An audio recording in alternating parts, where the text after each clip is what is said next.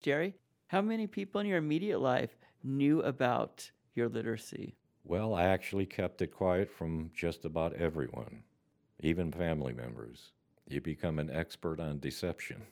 You are ashamed and embarrassed to let people know that you are functional illiterate. You spend your adult life trying to hide the fact that you are functional illiterate. That is the number one reason adults will not get the help they need because of that stigma, being looked at as being stupid or dumb. And you've now become a fairly public face, right, for adult learners in general, at least in the local community, right? Yes, over the years, through public speaking and interviews, I guess a few people have learned who I am. Rosie asked me one time if I would do an interview for a local newspaper. That was Rosie Manella, who was the woman who kind of instituted the program here at the Rancho Cucamonga Public Library. And I told her I would, but I started having second thoughts because I was about to tell the world something that I was hiding all my life. But the more I thought about it, I realized that that's the one thing that has been holding me back from getting the help I needed.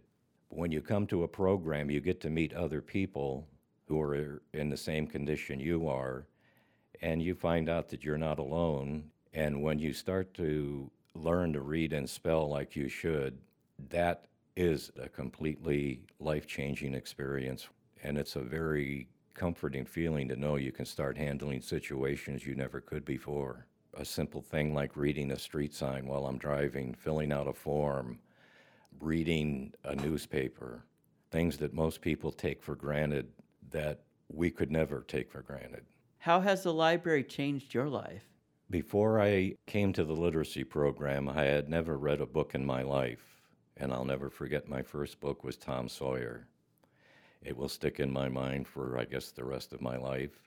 It did open up a whole new world for me, too. And right to this date, I think I've read about 53 books, all from cover to cover. You become proud of what you're doing and the steps you're taking. Don't let what people think about you hold you back from getting the help you need, because otherwise you'll never get the help you need.